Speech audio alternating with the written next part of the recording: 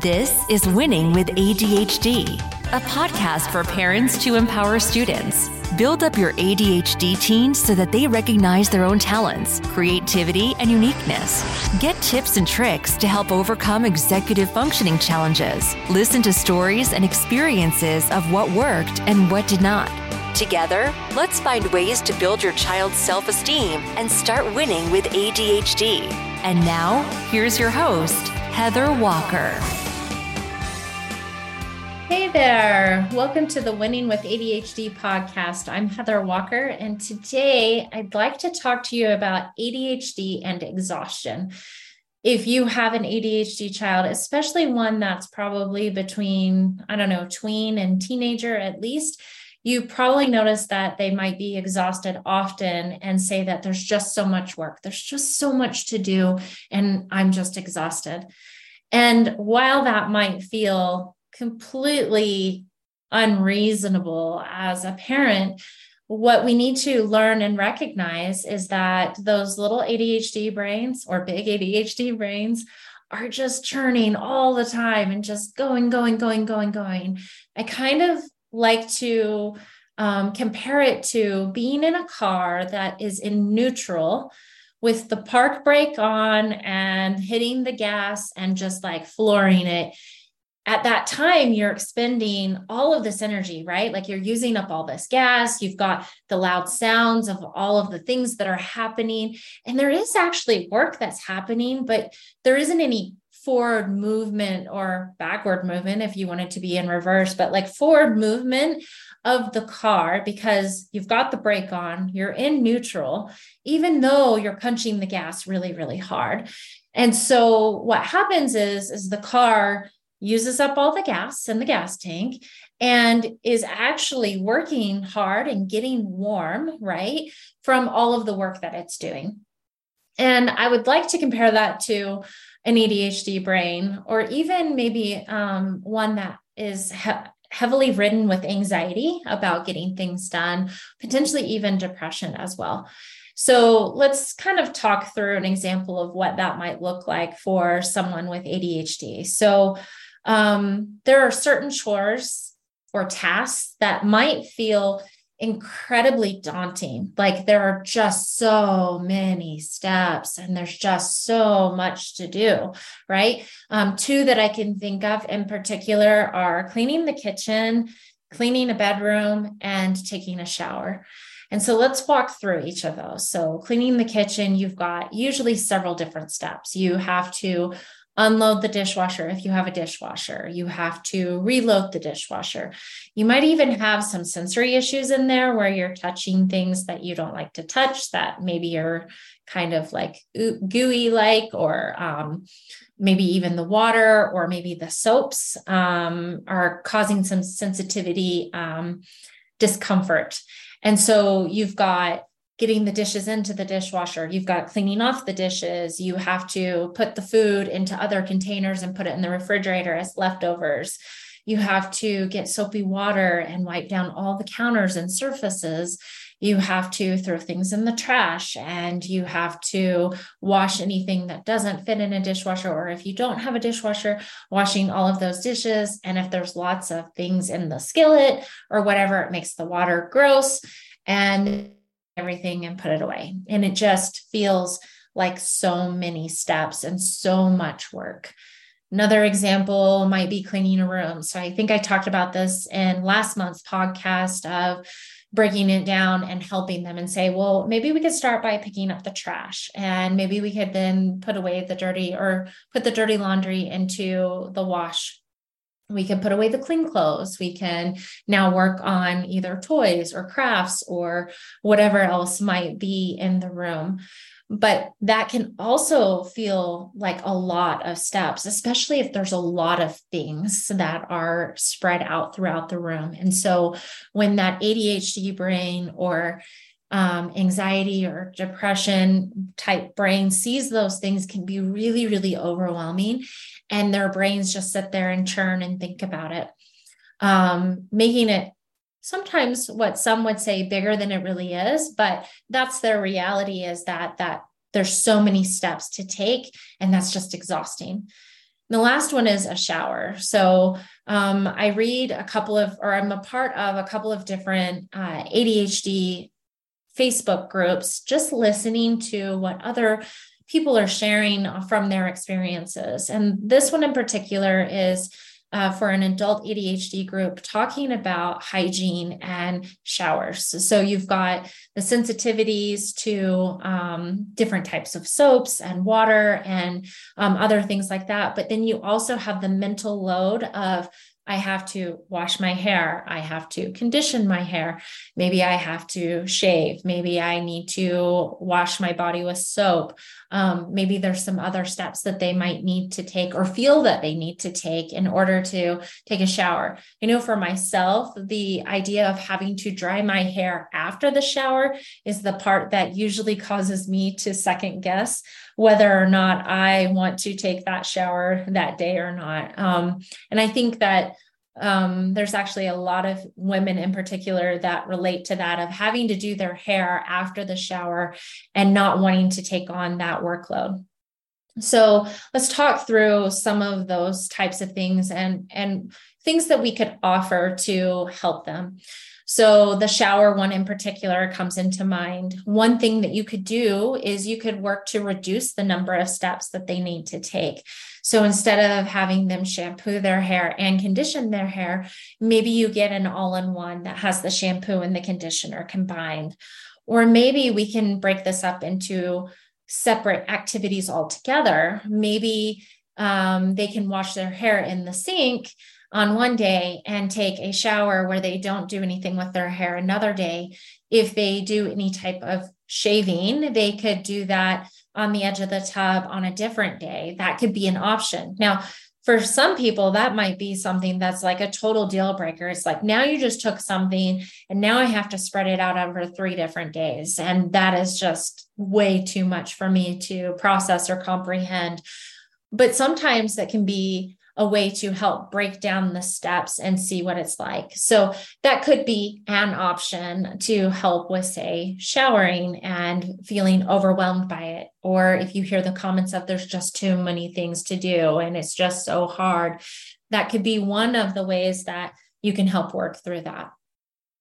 Another way that we've talked about in the past or just a few minutes ago, is with a room. Is picking one thing at a time.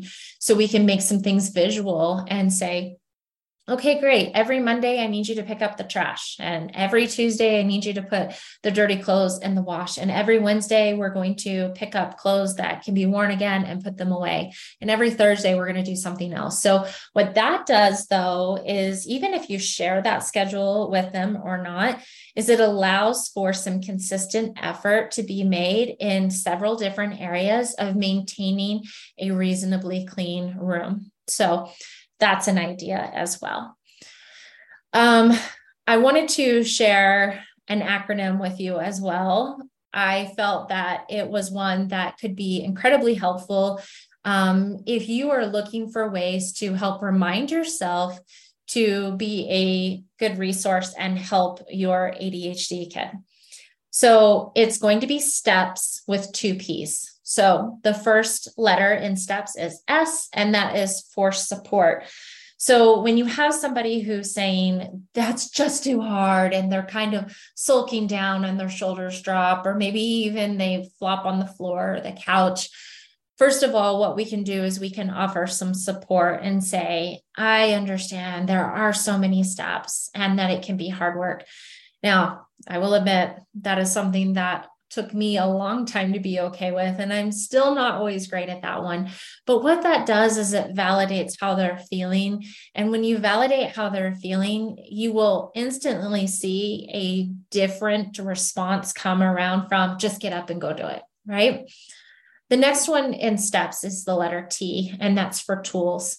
And it's kind of a 2-prong approach, right? You have tools for you as the parent to be able to help you utilize these skills or resources to help navigate, teach, and coach your child to be able to master these skills. But you also have to learn skills or have tools for yourself and build up skills for yourself to be able to be that support system for your child.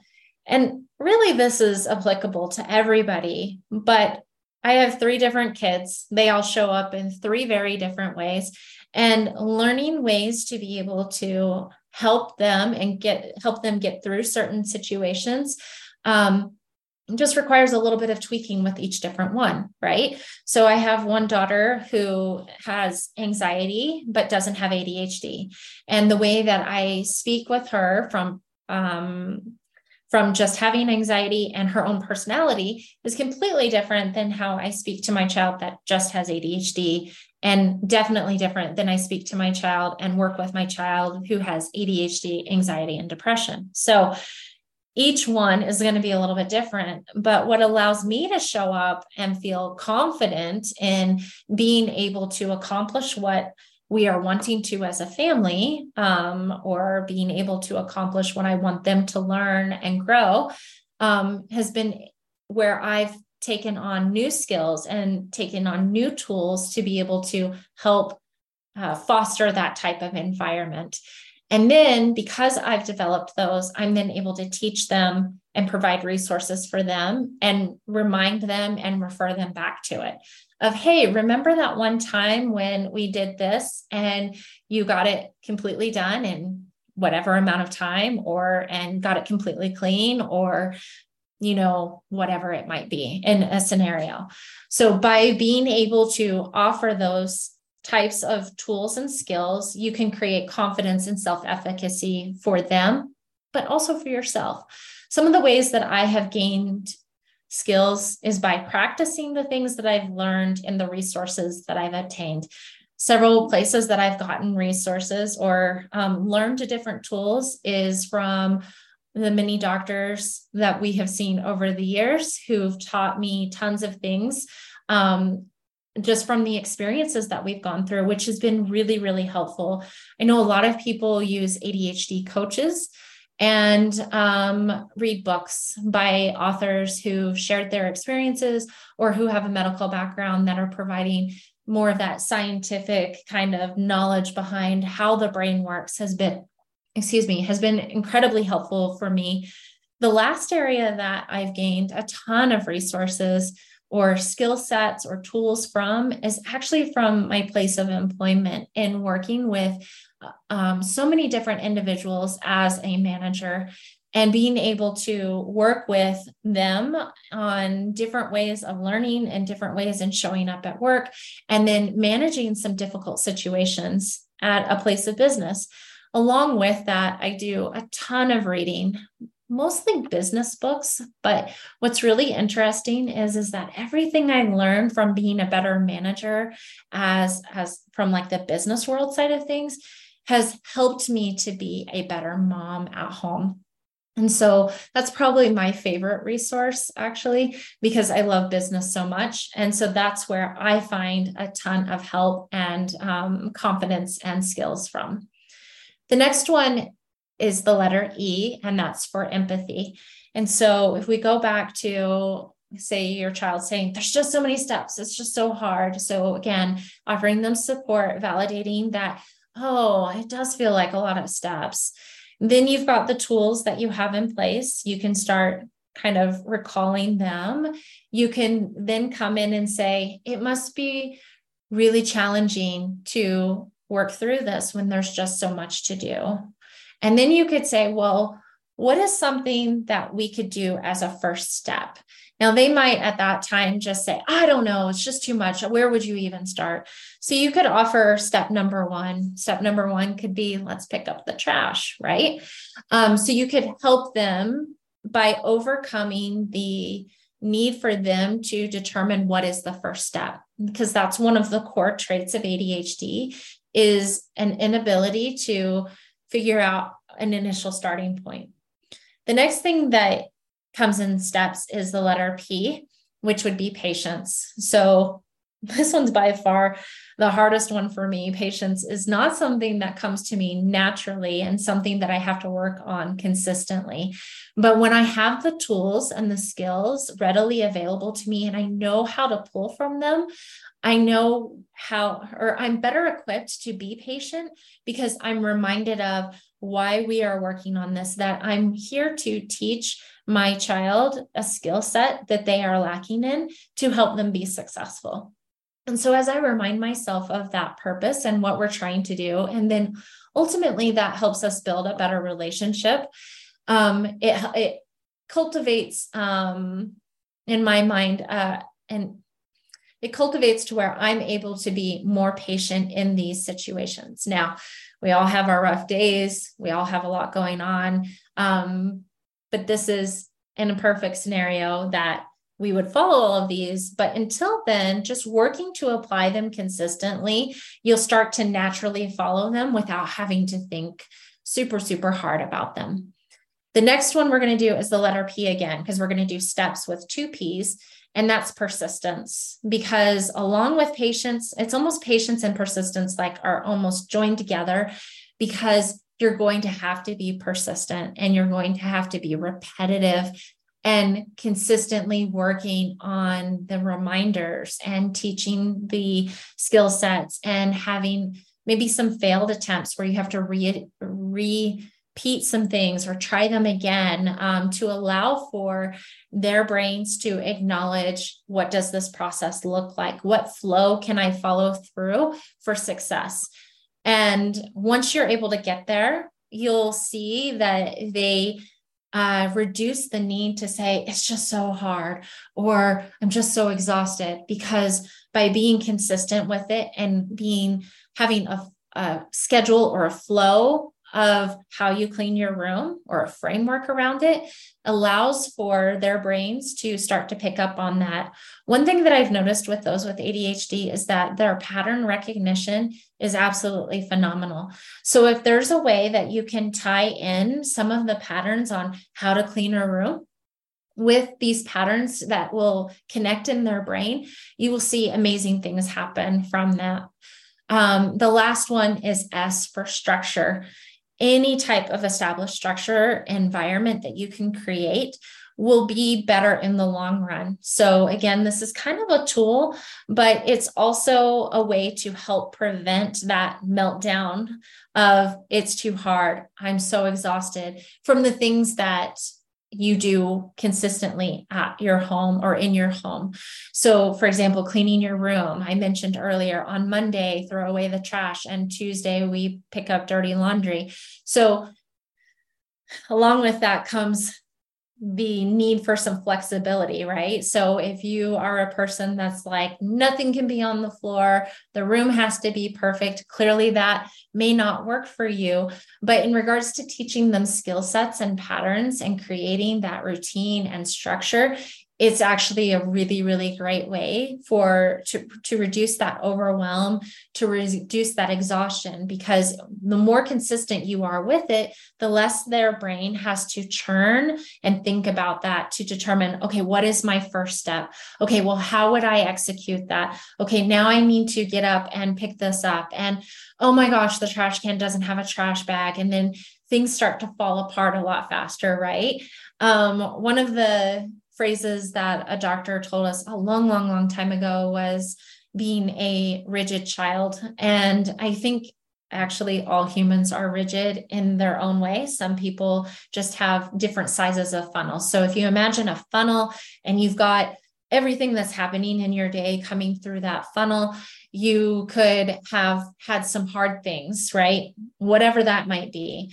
The other day, I had 2 kind of days where my funnel was overflowing because I tried to, I was doing something at work, and a vendor came to work on our power and shut off our power, but didn't tell me. And so I was on my walking pad on a meeting at work, and it almost threw me off my walking pad. It cut me out of the meeting. Even though the power came right back on, the Wi-Fi wouldn't connect back. So I couldn't get back into the meeting. I went that evening to go take my kids to the gas station to get some gas. Well, the gas station we go to, we use an app. Well, the app wouldn't load right. So I tried to authorize the pump, but it declined it because I don't think I moved fast enough to pull the pump out or the handle out of the pump. And so it locked me out of the system for 24 hours. Then the next day, I tried to go and get a car wash and I couldn't get internet where I was. It's like it just kept churning on my phone. The loyalty program was down and I realized I had a flat tire while I was getting gas. And so that was my experience of like my funnel just having negative, having things not go my way on like for 24 hours straight, right? So you can imagine just being incredibly irritable and frustrated. And why does everything have to be so hard? And so if we can take those types of adult experiences that we're having and apply it to our kids of, hey, my toy broke, or, my friend texted me something mean, or my friend didn't respond to me, or whatever it might be in the scenario that they have, that's all those things coming into that funnel. And we can only take so many of them before our funnel starts to overflow. And so when you have something that's really difficult to work on, or what feels really difficult, like a lot of steps, and then your trash can doesn't have a trash bag, it can be a moment where you kind of lose composure. And so we're just looking for ways to minimize the amount of things that are trying to go through the funnel and create opportunities for them to be able to problem solve. And so as parents, that is one of our biggest responsibilities, or probably should be one of our biggest goals, is to help them to be able to manage the flow of the activities that are going through their funnel, creating it to where things are as consistent as we can in the items that are repetitive in just normal daily life, to reduce the energy that's being expelled in their brain and reduce that exhaustion. So if we go back to that car analogy from the beginning, where we talked about, being in neutral, having the brake on and the gas being floored, you're not going anywhere.